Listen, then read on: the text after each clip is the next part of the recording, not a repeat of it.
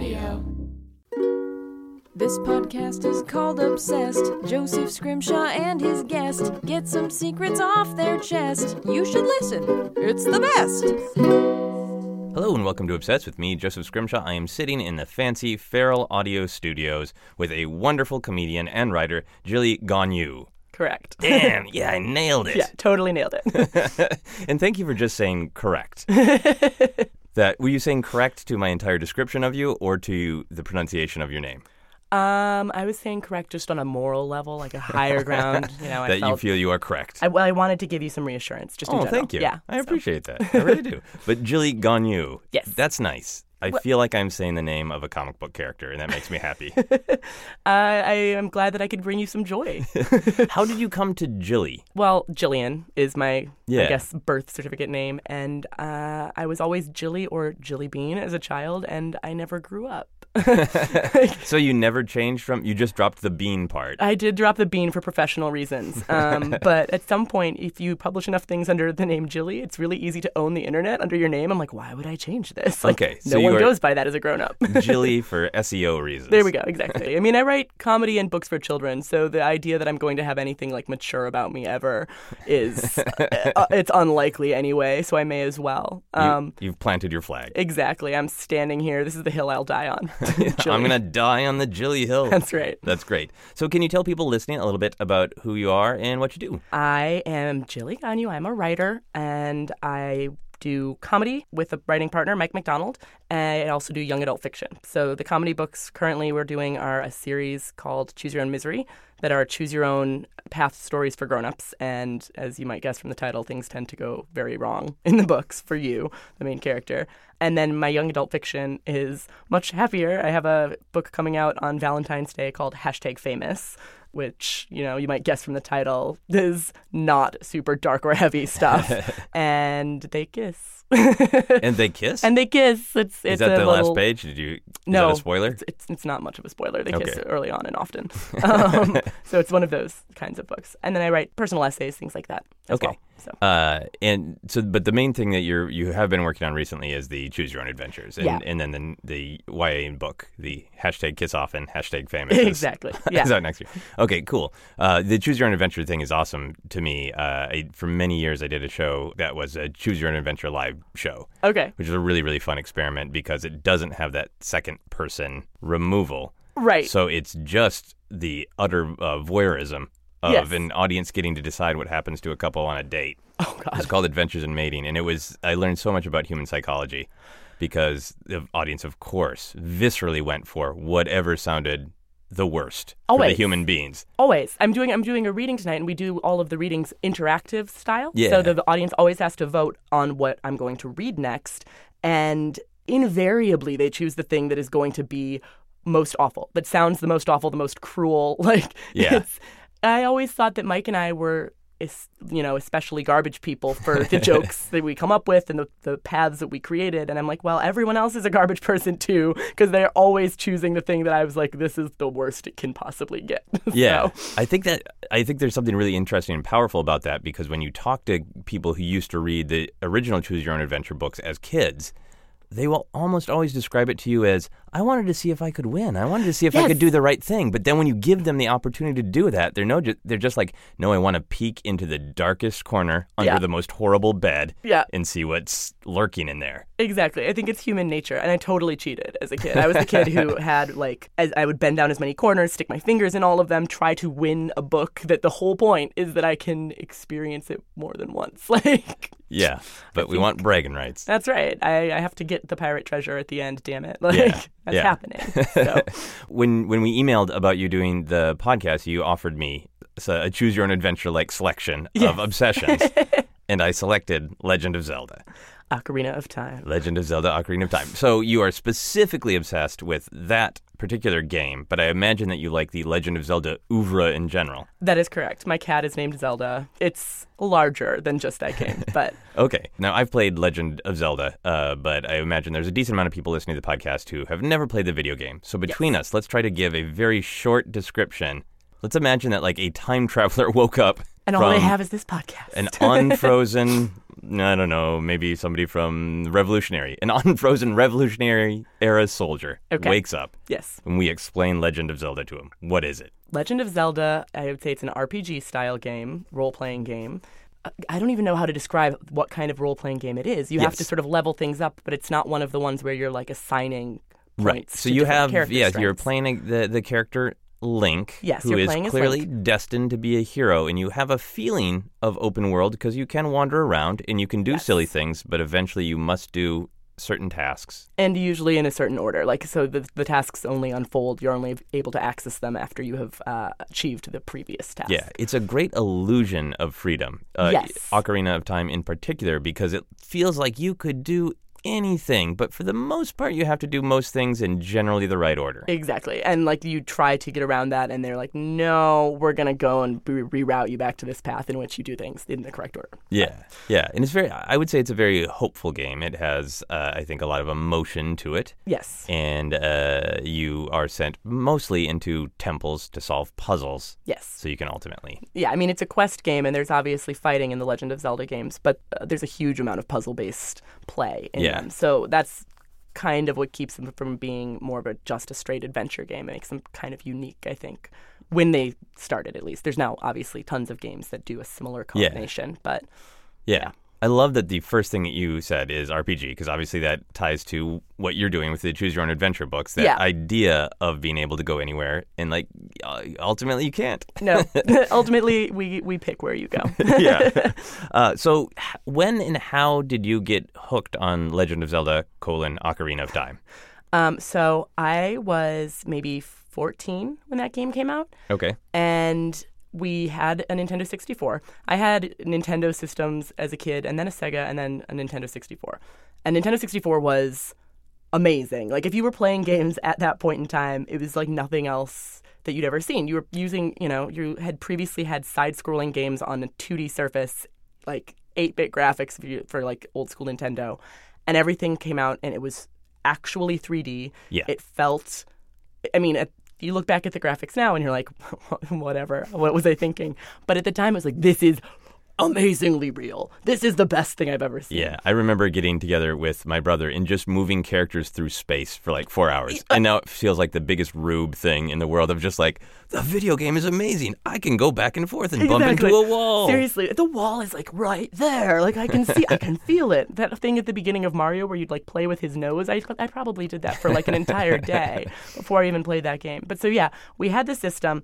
And at Christmas that year, we got Legend of Zelda: Ocarina of Time. My parents knew that was something my little sister and I especially really wanted. And I started playing it, and I just went into this deep wormhole with that game for a few months because you could find walkthroughs on the internet and things like that. But the idea that you were going to resort to a walkthrough as like your first recourse wasn't... It wasn't done. It wasn't like I wouldn't have been a real gamer if I was constantly going and checking how to do it on the internet. So I would just spend hours with this game trying to figure out what the puzzles wanted me to do. And the open world feel that you talk about in that game especially, it felt huge. It felt like I could explore endlessly in this world that they'd created. And there's tons of side quests. All the Legend of Zelda games have tons of side quests. So I just spent hours and got deeply obsessed with the game. So, yeah. Yeah, I remember being amazed when a friend showed it to me, because I had played like the 8-bit Legend of Zelda when I was very young and was already really fascinated by it. But the fact that you could piss off chickens, that was the thing that was like mind-blowing to me of if you annoyed chickens, they would attack you. That felt very real to me of like, that tracks with real life. That's exactly like my experience with chickens on a day-to-day basis. Actual chickens. Yeah. So was there anything like that in terms of side quests where you got immersed in like, I just like going fishing? I did a lot of fishing. I was not very good at fishing, and that pissed me off. So I would spend even more time doing the fishing stuff. I tend to like the side quests that reward perseverance and puzzle solving more than the ones that are more adventure based. So like winning the horse, you have to do a race. I hate races in games. I find it extremely stressful. I have an obsessive nature in general, and like being put under that pressure, I'm like, oh God, things are gonna go wrong. I can't do it. Which, it's not that hard, but I remember that one being an extremely like difficult and stressful day, like winning the horse in the game. Yeah. But, And were you the kind of gamer then who sat down and said, like, I know I need to get the horse. yes. Today is horse day. A I'm little going to bit. make this happen. I'm gonna make this happen, yeah. And Yeah. so I same with fishing. Like it's like today I'm just going fishing, like, Yeah, for and then- hours. I gotta get that better lure so that I can get this other thing, so I can go to the bottom of the ocean or Yeah. Lake Hylia. Excuse me, ocean. It felt like an ocean at the It time. felt like an ocean. It was so deep. You would have had to get all of these different scales to be able to swim it.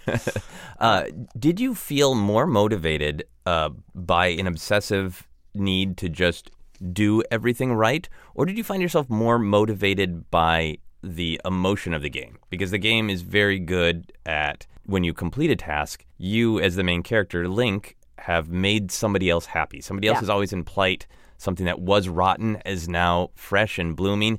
Did you find yourself more motivated by those emotional things or by the just need to get it done? Probably a combination. I think that I attached a ton of emotion to the game. Like I experienced the game in a way that was so personal that I felt invested in the characters and their outcomes. I mean, my sister and I both had this experience where in the game at some point you go from being a child and you do your child quests and then you wake up and you're an adult and there's additional quests that you do then. And we both got weird and nostalgic and like upset about the transition. Like I think it was like pouring a lot of like adolescent emotion into this game. So therefore the emotional qualities of the game definitely resonated, but the need to knock down all of the not like the dominoes, but like to get through all of the gates in the correct order and the correct way is very fundamental to my nature. So I think that being rewarded for going through and being systematic and methodical is something that very much appealed to me about it. Oh, that makes perfect sense. Yeah. If you're already inclined to want to do things in a systematic, methodical way, to then be emotionally rewarded of like, you are a hero and people are praising you for doing this obsessive thing. Yeah. Oh, I like that a lot. Yeah. That's interesting that both you and your sister felt weirdness about the time jump. Yes, I found it extremely like stressful, and I opened a new file so that I wouldn't have to adult until I figured out in my first file, my first game, that you can go back eventually. But there is a point in the game at which you can switch between child and adult states for different quests, and you have to do it to finish some of them. And that was rewarding to be able to go back. I was bothered by it too, and then I did sort of like, wonder why that bothered me, because in a way it should be ideal, because you basically just skip puberty. And I think if you ask most human beings, even before or after puberty, like, you could skip this. Yeah. I think if you asked me during puberty if I could skip it, I would have been like, For sure. Hell yes, please, let me get out of this. Then I wouldn't have to like make a Legend of Zelda fan site to deal with myself.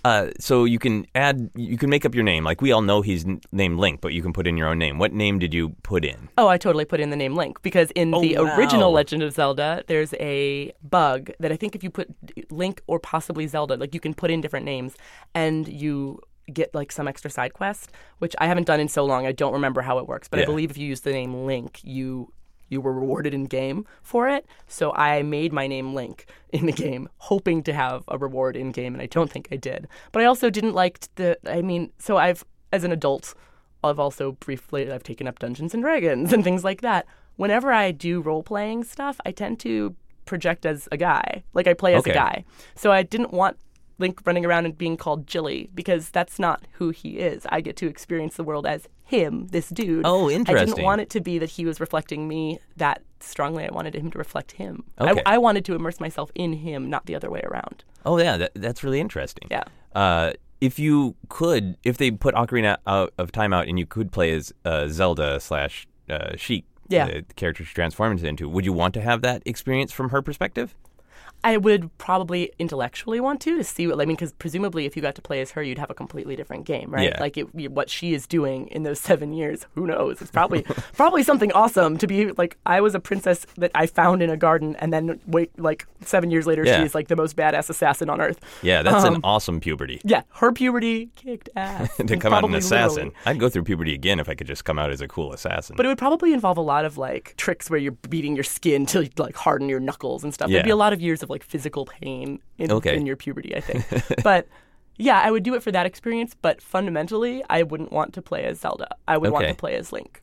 Wow, that's really interesting. 'Cause Yeah. to me, a part of the power of that level of interaction that we hadn't had before was being able to put in your own name. Yeah. And I remember feeling that it was both like vain and funny because people would call you a hero all the time. Yes. And say like, oh, thank you, Joseph. You saved me. And like, I don't normally hear people say things like that. I get to. I mean, you must lead a boring life. I'm working on it. Your podcast saved me. One of the things that I think is fascinating about the game, and I wanted to ask you about, is that Link is not great at communication or relationships in general, and particularly in this game. He is often confronted with people exposing their emotions to him. Yeah. There's no voiceover in this game, and then he usually answers with an ellipsis Yes. and runs away. Yes. So since you were playing this at a formative time, did you learn any relationship tips from Link in Legend of Zelda? Oh, I mean, I was playing it at a formative time, so I wouldn't have to learn relationship tips. Oh, so you related to Link then? I related to Link's inability to understand his entire life and those feelings. I would say that he's a good listener. He's a really good listener. That's an interesting challenge to the idea of what a good listener is, because a good listener should listen, but eventually they should probably offer something in return, right? You might want to try speaking as well. It doesn't hurt. As an adult, I have adapted this and also learned to speak. But at the time, I thought that was great. He allowed these women to express their emotion to him because he must have been a real safe space for a lot of these women in Hyrule. Yeah, you know? For sure. Link never had a voice. No. What do you think his voice should sound like? Ooh. I feel as though anyone that was cast as his voice would sound wrong to me. Right. Almost. But what if Nintendo intuitively. came to you and said, we heard you on this podcast. Yeah. We know that you love Link. Yeah. We would like you to do the voice of Link in our new version of Ocarina of Time. Would you take it? Oh, I would totally take it. I think I would be a great child Link because I think, child Link would probably be a female voice actor, right? Somebody who's got the ability to make your voice prepubescent. Okay. Adult Link, I would probably want it to be, what's his name? Is it Tom Hiddleston? Yeah. Is that the one? He's the one in his Loki, right? Yes. I'm thinking of the guy from Sleepy Hollow. Okay. Who plays Ichabod Crane on the excellent and underrated television program Sleepy Hollow. That guy could be Adult Link. Okay, that guy as Adult Link. Okay, so you would come in and say, I will play Young Link, yes. But then I want this guy from the show over here. Mostly because then we could maybe be in a recording studio together and I could fall deeply in love with him. Let's be real. There's an ulterior motive there as well. Fair enough. I would just want to record the noise for his ellipsis. I would just want to be able to come in and go, and then he turns around and leaves. I feel like Young Link's more like... He's pretty tight. We can make a collection of noises if Link doesn't want to deal with his feelings. Well, you'll sell him off. Highest bidder. One of the things that people play the video game make the most jokes about is the fairy that guides you. Navi. Navi, who is famous for yelling at you in the game and telling you where to go and yelling, hey, listen. Hey, listen. So it is annoying, but it is also necessary. Yes. If you could have a little fairy guide like Navi yelling at you in life about where you should be going, would you like that or would that be annoying? I would almost certainly kill the fairy. I don't think it would end well for that fairy. I hate taking direction from people. I mean, you don't end up in a profession where the entire goal is solitude and you are your own boss at all times. If you love taking orders. Interesting. So how do you think that marries with your desire to do things structurally in the correct order? So if you had some higher power like this fairy guide who says, I do know the right order. Yes. Is your desire to go your own way more powerful in you than that desire to do things in the correct order? Probably not. I mean, I would, as a person who tried to win even books, I would want the fairy to tell me, but I would resent the... I don't know if I should swear. You can swear on this, okay, please. I'd resent the fuck out of her, man. I would be so mad at her for telling me constantly, you're going to have to wait in this holding zone for another 3 years until someone's going to accept your next book or something. I'd be like, why? Knowing is horrible. So I think I would definitely accept her, but I might accidentally murder her. Okay. Yeah. So would you use her powers for a little while if she was like, hey, listen, go to this cocktail party to get a book deal? Yeah, hell yes. I mean, if she could do things that were better than teaching me how to use a sword, here's a wooden sword. thrust by using B. Like the hey, listen was always like in-game instruction. And some of it was like, I think you should go to Mount Doom or whatever. Not Mount Doom. The if it were you can go and get this book deal kind of stuff and like functional to my life, yeah, that'd be great. If it were, hey, listen, did you know eggs can like last longer in the fridge? I'd be like, Navi, yes, I'm a person, I'm a human being, I know that. Right. So, that is a good distinction. That little helpful life hints would be really annoying, but profound moving forward. I think that's a really good human insight that in theory we would really want guidance, especially when we're trying to make our way through a difficult career, but at the same time we would super resent it. Yes, because I mean, especially with difficult career stuff, it's wonderful to have the mental backup of, well, you know, it's just a tough industry. It's just like I couldn't control it. If you knew that in fact you can control it and then you have to wait for this like exact period of time for it to work out, that would be hard. Yeah. That would be hard information to be in you know, have in hand. And it would be terrible if a fairy popped up and said like everything would have worked out if you had press the B button. Yeah, and it was just exactly. something real stupid that you just didn't figure out how to do. If you had spent time attacking that rock, like things would have gone differently for you. Speaking of hitting things, a huge part of the game is you get all of your resources from cutting down, you know, pottery and grass and bushes and that. How do you think that would change society if we woke up tomorrow and if you hit various things, money or bombs would come out? How do you think that would actually change our real society if suddenly we could all whack things to get resources? I mean, I feel as though probably everything would be solved. If all I had to do was go outside and like pound enough trees with my fist, A, I'm getting out a lot of aggression. Yeah. So I probably wouldn't turn it towards people in a negative fashion. And B, like no one has to work a job that makes them slowly like hate their lives and therefore they go home one day and, you know, like kick the cat. Like I'm going to leave it at kick the cat. It could get worse than that. Like things can get worse than kicking cats.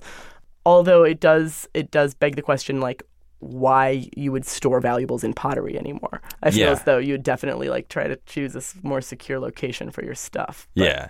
Now, if you knew the hidden truth that valuables were now kept in pottery, but other people didn't, because it seems to really only work for Link, which is why the economy of Hyrule doesn't fall apart. Yeah. Would you break into other people's houses to bust up their pottery like Link does?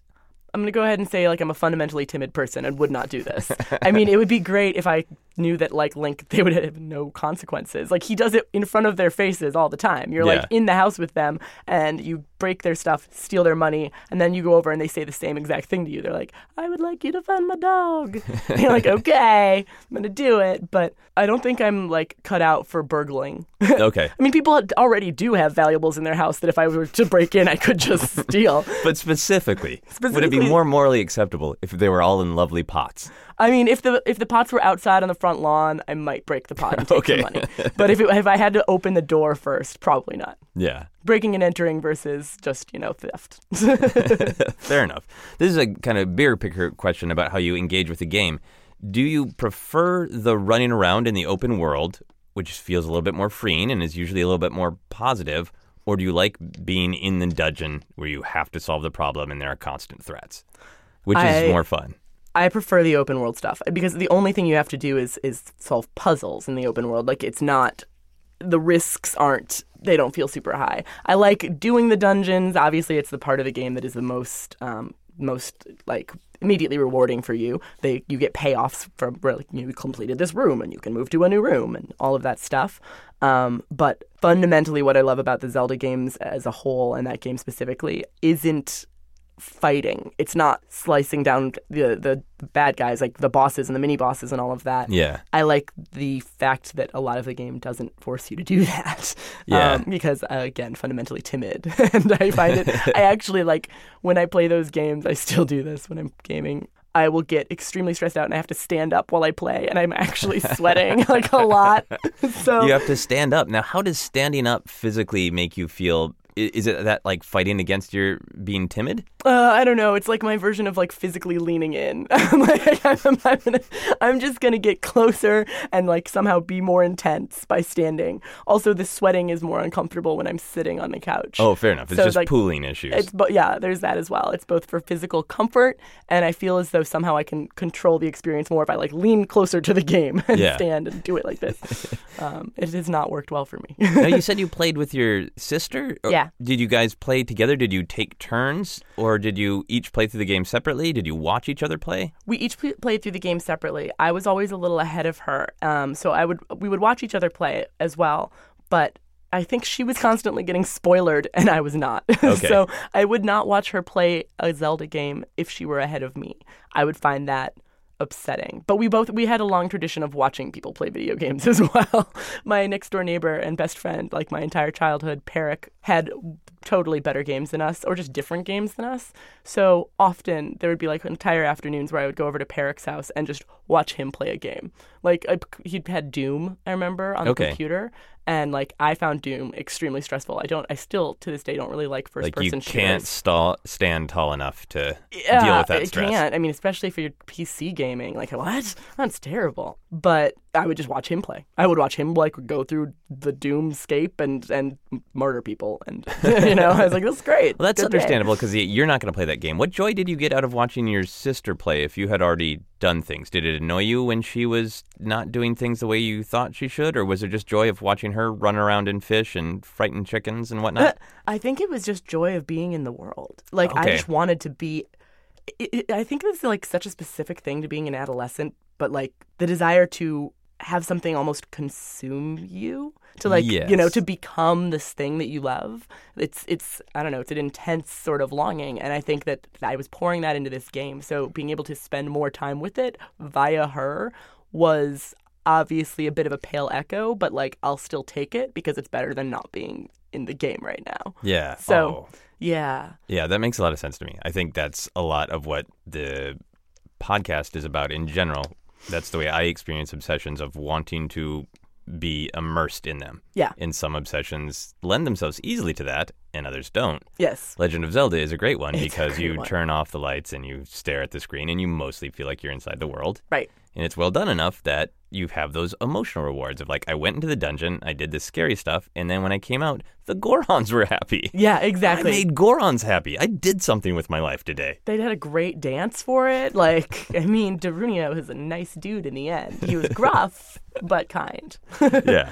And I think as video games go, like there is that aggression that you can get out by games, with games like Doom, where you're just like, I'm going to slaughter as many people as possible. And Legend of Zelda is, to me, very hopeful because it is about making other creatures' lives better. Right, and it's about taking a world that's tippling. The world is always on the line between light and darkness in Zelda. Like, and whatever you are doing is going to prevent great evil from destroying something that you experience, especially if you're me, as like a beautiful, wonderful place. Yeah. So, and especially in this game, like when you're a kid, the world still looks beautiful, and when you're an adult, things have like there's been sort of an apocalyptic moment in between. When you're asleep, essentially, when you're suspended animation. Yeah, when you go through puberty, you wake up and nothing's right anymore. Exactly, and that's probably psychologically telling that was how, why this game was so important to me. But yeah, you're able to create a better, happier world and prevent bad things from happening in this game. And I don't know, it's extremely hopeful. Yeah. And you get control over something that in life you never have control over. Yeah. So. Cool. Yeah. So that's a very hopeful note. But I'm going to ask a darker question because I'm a monster. If you could, I think the temples in the dungeons are interesting in that you almost always literally go down. Mm-hmm. So you're up in this world that's a little bit nicer, and then you have to plunge into this darkness to get something done. And it's a thing I think about when, like, I have to do some writing. It's a challenge. I don't want to do it. I'll plunge into the darkness, and then I'll come back out. If somebody was going to develop a temple or a dungeon based on your own psyche. Oh, God.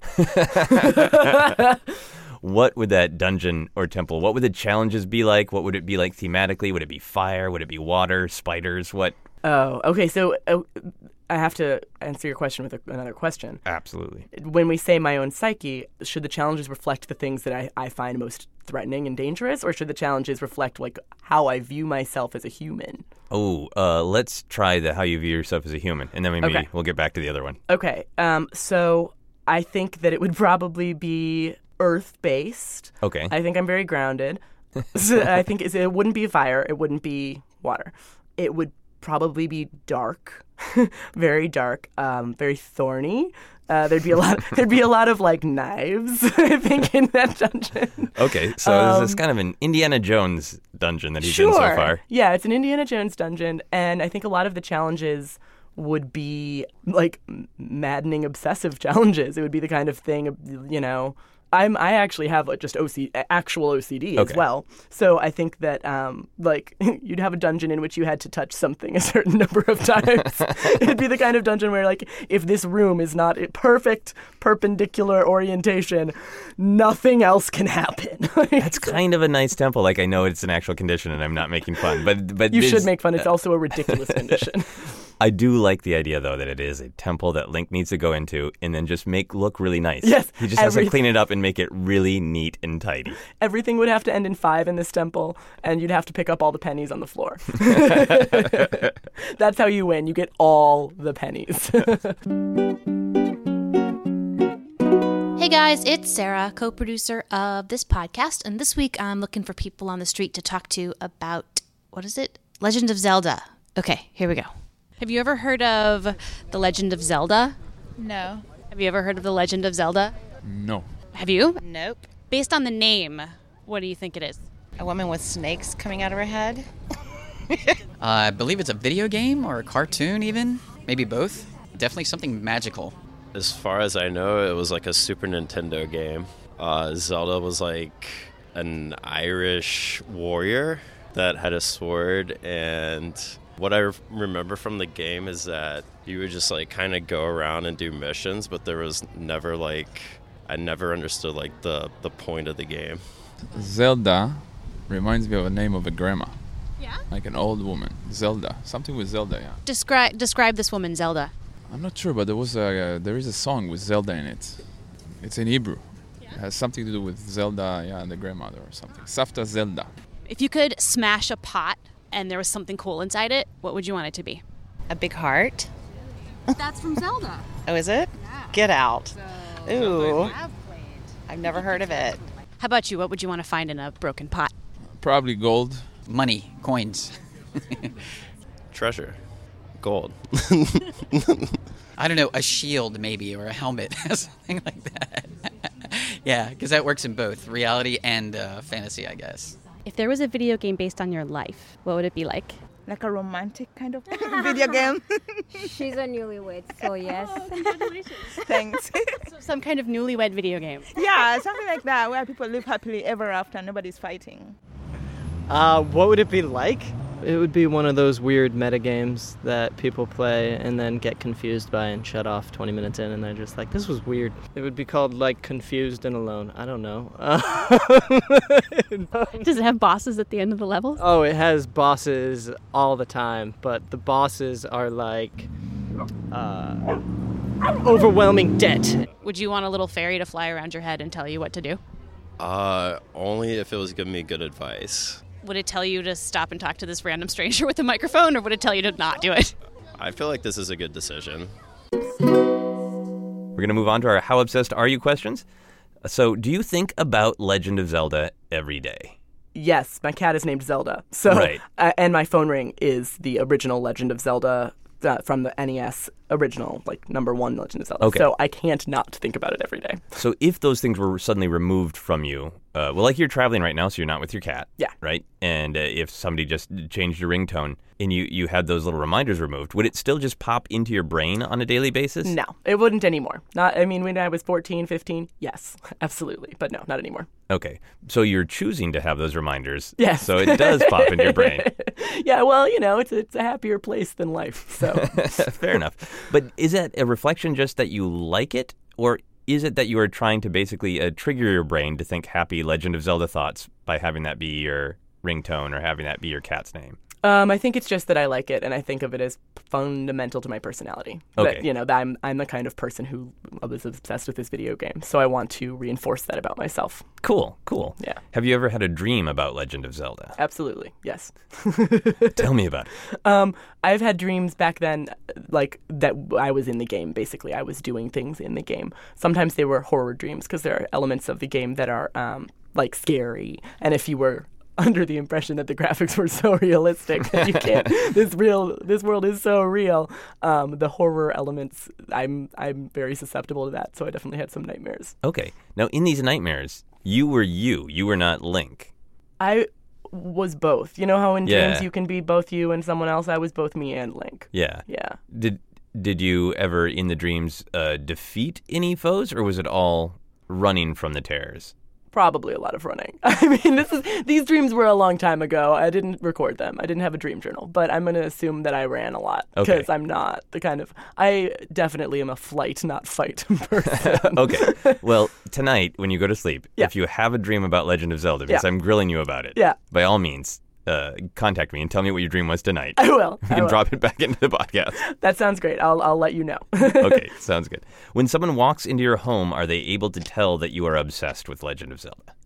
Not unless they looked around for a long time. I do have a. So it's a kind of a puzzle. Yeah, it's a puzzle game. You have to find out what I'm obsessed with. I have a Nintendo 3DS. The casing to it is a Legend of Zelda Ocarina of Time casing. Okay. I have Nintendo Wii and Wii U, and they have like the adaptation or the plug-in stuff where you can get the older games. Yeah. They're all downloaded, so like you could find hints of it.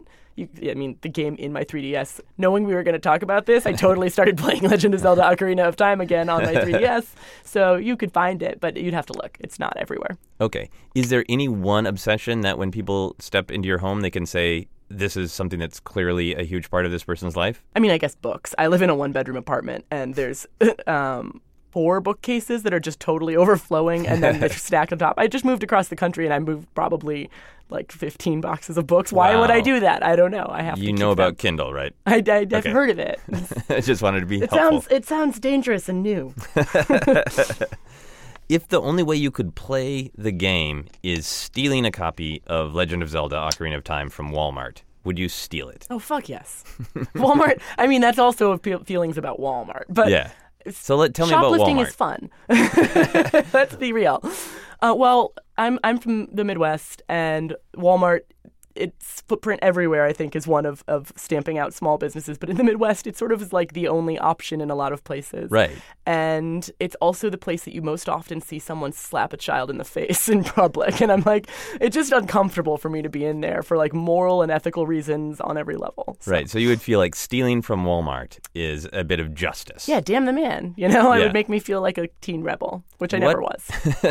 What if it was stealing from a small, like, independent book and video game seller where you knew, much like Link breaking into somebody's home to smash their pottery, you might be upsetting them?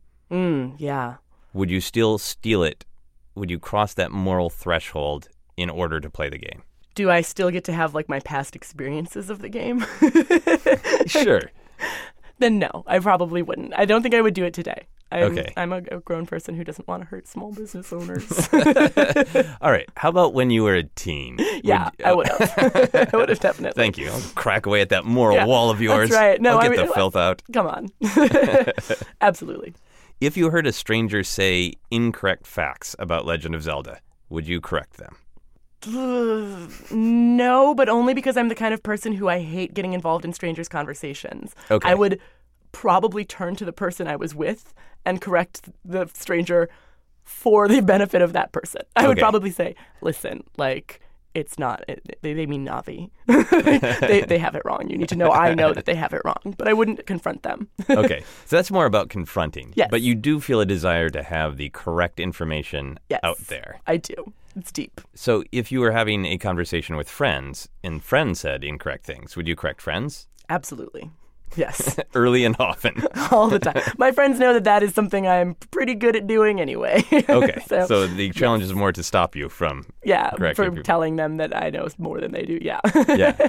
If you accidentally said something incorrect about Legend of Zelda, would you want your friends to correct you? Yes, or would I you would. feel like that's a Navi, hey, listen moment? No, I'd want to be corrected because I fundamentally hate being wrong about stuff. Okay. And I also think that, like, as a grown person, you should be comfortable enough in your own skin that you can be told that you're wrong about a fact without it upsetting your internal, like, sense of self. So That's a good thing to think about in our larger world. yeah, like, I think facts aren't something you should argue about. Like, you can tell me I'm wrong about a fact. It's Yeah, okay. I think facts are hugely important, and going with this sort of very human and moral and loving themes that I find in Legend of Zelda, Yeah. I think we would be in so much of a better world. We would be in Hyrule after Link saved it if we all got really good at sharing facts in a gentle way.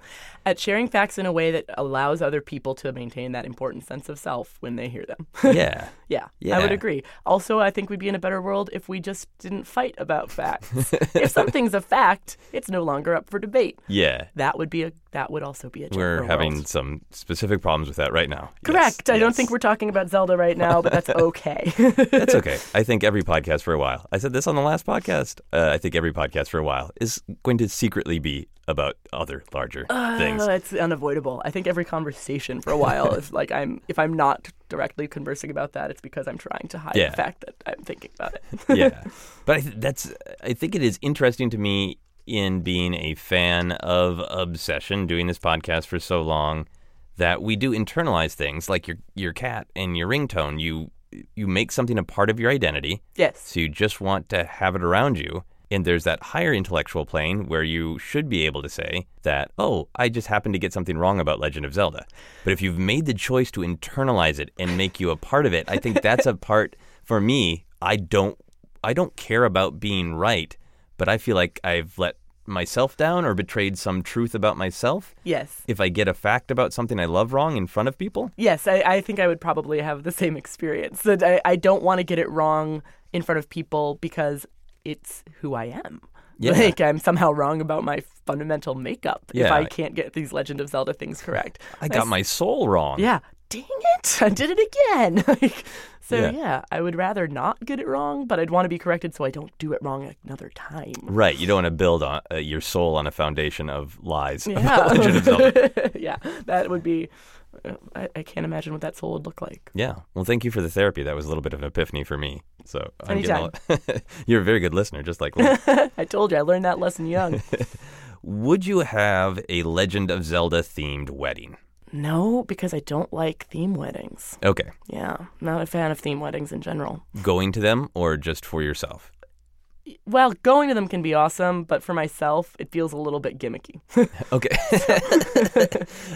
So is it that there's no one thing that you love so much that it can be represented at something as important as a wedding?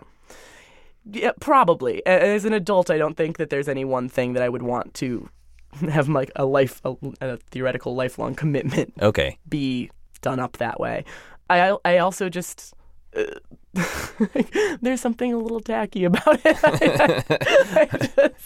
I can't get over the sense that, I'm not a person who's like big traditional wedding gal, but I also can't imagine dressing up like Zelda and getting married and having it feel anything other than silly. So Right. Is it that it would feel silly, or is it that you would feel like you aren't getting married? Zelda's getting married. Ooh, I think it's that it would feel silly. 'Cause I'm not a person who does cosplay. Like, cosplay is awesome. I think it's cool when other people are like that into the things that they're that into. But for me, it would just feel like I'm literally, obviously putting on a costume, but like putting on the costume of being a person who's that into this. It would feel false. Right. So I don't think I could do it. Would you have a book-themed wedding? Would I have a book themed wedding? You obviously love like physical books, like I their do love presence, physical their books. existence. The smell of them. Would you want your wedding to smell like a book? Well, yeah, I would want it to smell like a book, but I don't think I would theme it as books. No. Okay. Yeah. Next question is I should have asked this one first. Would you break up with someone who hated Legend of Zelda? Maybe.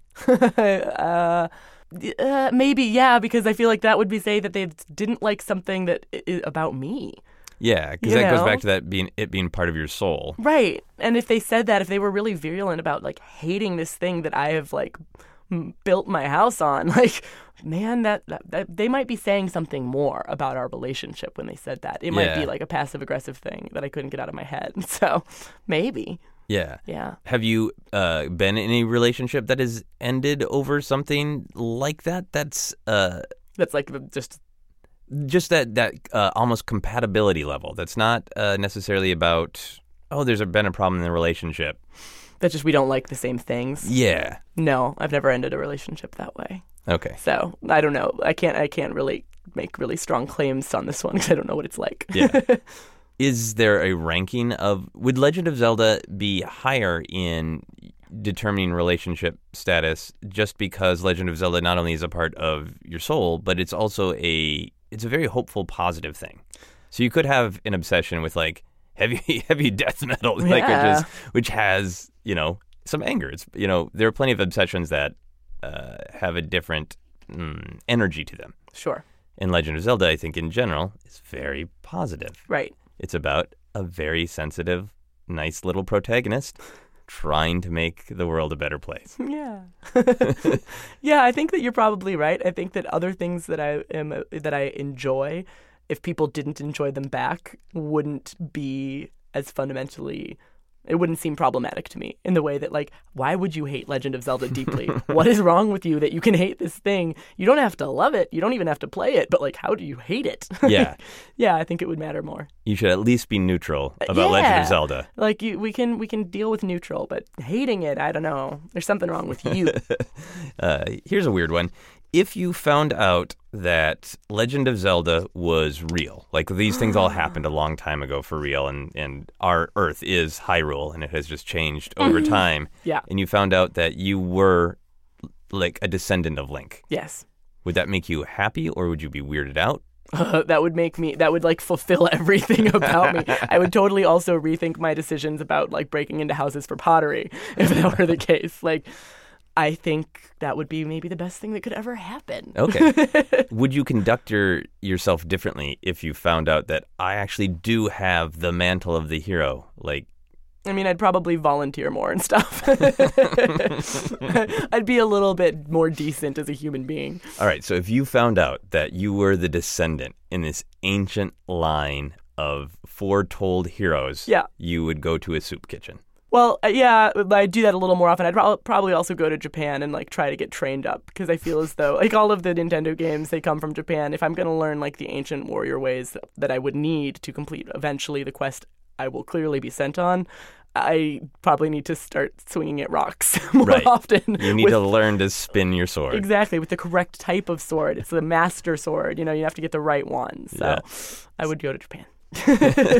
Well, I wish I could tell you factually that you are a descendant because it sounds like a pretty awesome. I mean, your life sounds pretty awesome anyway. But then, like, I'm going to go to soup kitchens and then Japan. Yeah, I mean, it sounds pretty great. exciting. Wouldn't you have a lot of sense of meaning too? Dang, that'd be great. Yeah, and a sense of responsibility, and I would feel justified in being non-confrontational with emotions. Yeah. If I knew I was a descendant of Link. If I just only listened.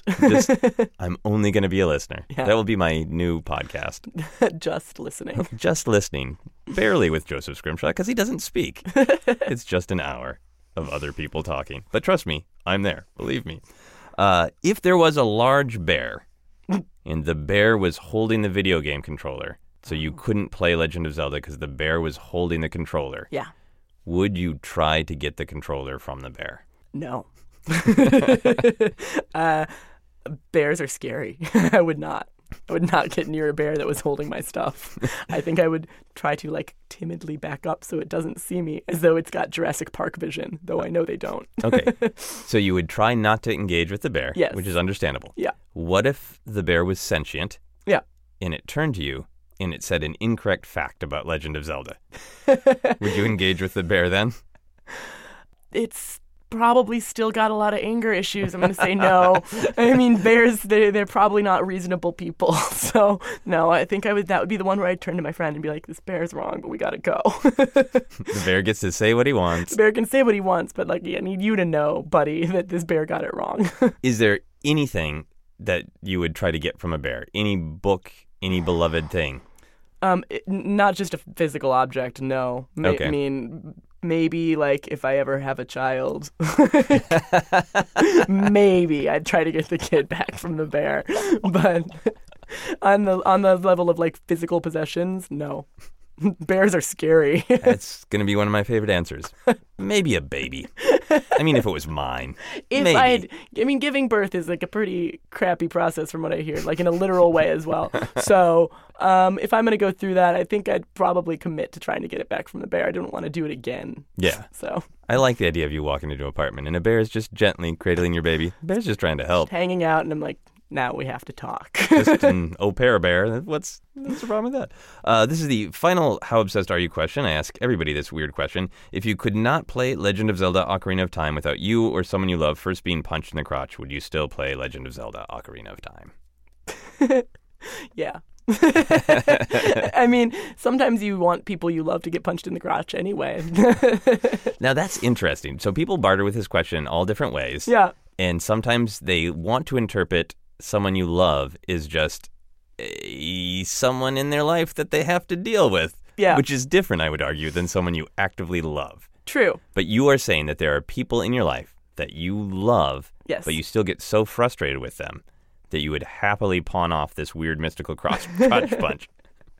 I think that is, to me, fundamentally part of the definition of what is love versus what is just, friendship or acquaintance or anything else, is the fact that these people can do things that make you so angry that you could scream or claw them. However, you still care enough about them that, you keep them in your life. Yeah. I feel like my sisters are my best friends on earth, and there are people I've never been as mad as I have been with my sisters. Yeah. The experience of anger is very raw and fundamental when it's your siblings, but they're also the people I love best on earth. So some days I'd want to crotch punch them, but most days I'm really, really, really happy to have them around. Yeah. So. Is there an activity or an issue or something that your sisters do that you would specifically want to deal with in this way? Specifically with a crotch punch? No, there's not like any one thing. It's more like fundamental personality, like disconnects that happen on occasion with people you know that well. Yeah. So, if you're going to say the way that you emote, like that's not a reasonable way to crotch punch people. So I don't know if there's like a specific thing, but the issues that you have are things like that, those big overarching sort of sure. I mean, like with issues. Anyone that you know that well, you can predict to a certain degree, like how they're going to respond to things, and it can still frustrate the fuck out of you. Yeah. That you have to deal with it that way. So okay, so this sounds like a fun way to play video games. That you decide that you're gonna assign this mystical crotch punch that has to happen. Yeah. To someone you love who sometimes annoys you. Yeah. You're gonna sit there with your video game controller ready to play until the person just happens to take one of the actions that you dislike. I'm like, you didn't go out with me when you said you would. You totally left me stranded. Crotch punch, and now I get to game. Yeah, and now the peaceful world of Legend of Zelda. Exactly. Nice. I asked people to make a noise to sum up their obsession. What noise would you make to sum up your obsession with Legend of Zelda Ocarina of Time?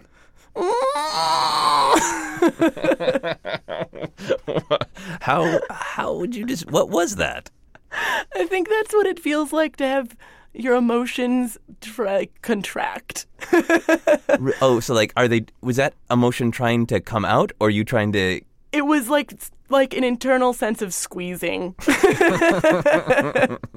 Really, really hard, like hugging the cat so hard that you heard it. Okay. Was that you or the cat making the noise? I guess I'm both the hugger and the cat. I'm like a Schrodinger's cat here. Like, I don't know. Nice. That is a great noise. Sometimes obsessions don't have the best noises to go with them. And Legend of Zelda has just a bevy of noises that you could choose, and I'm glad that you chose one that's uniquely true to you. So I've been rating people's obsessions. Yeah. I think that you are around like maybe between 4 and 5 because it. What's it out of? Out of 7. I'm sorry. Okay. A scale of 1 to 7. Got it. Yeah. So I think we'll say 7 rupees. Yes. So I think that you're about, I would say maybe 4.5 because you have an obsession that was a specific time in your life. Yes. Where it was intense. Yeah. And now it's not intense anymore. but you carry lessons that you learn. Yeah, that's right. It still shaped me as a human. Yeah. Every day. Yeah. So do you think 4.5 is a fair rating? That sounds about right. I feel like I would have to be a lot more actively engaged with Legend of Zelda Ocarina of Time right now for it to be higher than that. Yeah. I would need you to correct random strangers. Yes, on the street. There's so many humans in Los Angeles saying wrong things. I'm sure some of them are saying wrong things about Legend of Zelda. It wouldn't take us long to find some. No, they're talking about it all the time. There's always somebody to correct. We're going to move on to the plugs. Do you want to talk a little bit more about your book that's out now? Yeah. Choose Your Own Misery, The Holidays is the book that we just put out in October, and it is the second in the Choose Your Own Misery series. It is a dark comedy book for grown-ups, and you get to choose your path.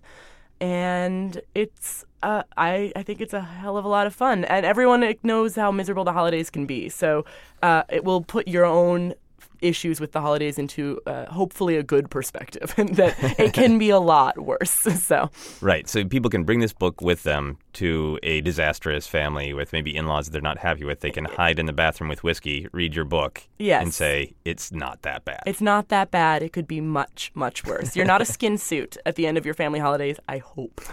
So that it could be much worse. So if you want to feel good about not being a skin suit, I do every day. check out that book. Here's some quick plugs for the show before our final questions. You can follow me on Twitter and Instagram as @JosephScrimshaw. You can follow Obsessed Podcast on Twitter as @ObsessedPodcast. For info on all my upcoming shows, you can check out my website at josephscrimshaw.com. There are 2 ways to support Obsessed. You can back us on Patreon and get exclusive bonus episodes every month. For full info on that, go to patreon.com/JosephScrimshaw.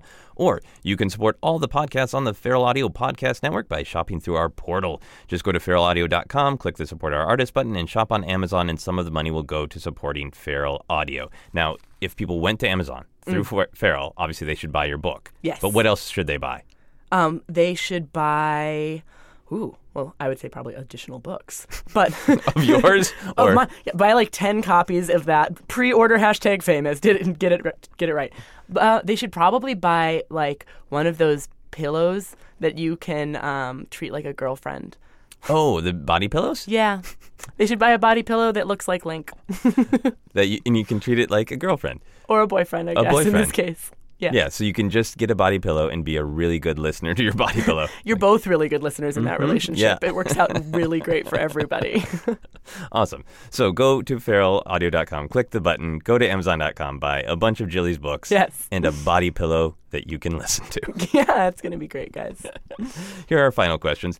If you could open a little door in your home and it would go anywhere, just one specific location, where would you want it to go?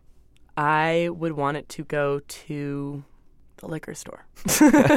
No, I would probably want it to go to like the south of France or something like that. Just something like exotic? Yeah, that I would usually place. have to pay a lot of money to get to. Yeah. Have you been there?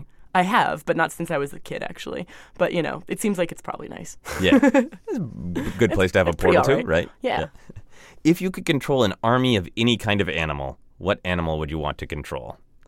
Probably like chipmunks, because I feel as though they could get into small spaces and do a lot of cool stuff for you, but also it would be really like non-threatening to see them go down the street, and then I would really take people by surprise when I turned them on, when I controlled their minds and made them do awesome things. Yeah, you could send them into Walmart to steal things for you. Exactly. Plus there's like a very abundant supply. So if I'm going to have an army of animals, if I have bears, like great, but there's a limited number of bears in my army. It's a natural selection type thing. There's a lot of chipmunks. Right, they're small and you never know how many chipmunks there are. Exactly. And you can swarm people and surprise My people. army would be huge. Is there anything else you would make the chipmunks do? I would probably make the chipmunks do my errands and clean my house. I hate adulting, and I would want the chipmunks to do it for me. Okay, that's pretty great. Yeah, because there is a precedent from like Disney movies and whatnot for little animals doing housework. Yeah, but going animals. out and buying toilet paper. Yeah. That's a hell of a thing. For the chipmunks to swarm into a convenience store, pick up the toilet paper, leave a $5 on the table. Exactly. One of them is just in charge of the $5 because it's too big for them otherwise. Yes, I would love for them to do that. Housework and errands. Awesome. And the final question for everyone on the podcast is, what is happiness? Happiness is achieving something meaningful in your life that makes you feel fulfilled as a human. Is it the moment of fulfillment that is happiness when you achieve it, or is it the moment afterward when you have a brief break from chasing after things because you have had a victory, so you can relax for a moment. I think it's the moment afterwards because the sense of achievement is actually sometimes very stressful. So it's the moment when you say, hey, I did a thing that I wanted to do, and I feel that I am adding value to the world. And you can reflect on that briefly. Right. That's an awesome answer because it's just like Legend of Zelda. It's not the moment you beat the boss in a dungeon. It's the moment where you go back up to the world, you go back up to Hyrule. And something is blooming that couldn't previously grow. Yeah, that is a great answer. Thank you so much for doing the podcast. Thank you so much for having me. Absolutely. That is our podcast. You've been listening to Obsessed. Joseph Scrimshaw and his guest shared some stories with the rest. Rate 5 stars if you're impressed. I think the best scene is the moment that you go to the Great Deku Tree as a child and he starts telling the story, and all of the history of Hyrule comes in. It's one of the sort of video moments in the game, and the expansiveness of what you're doing feels very real and important.